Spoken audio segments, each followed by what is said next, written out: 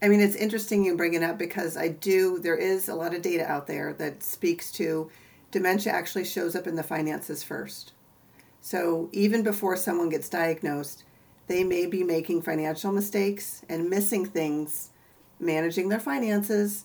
And so it's good to, if you do step in, you take a look back and you look back on prior tax returns. Did something get missed?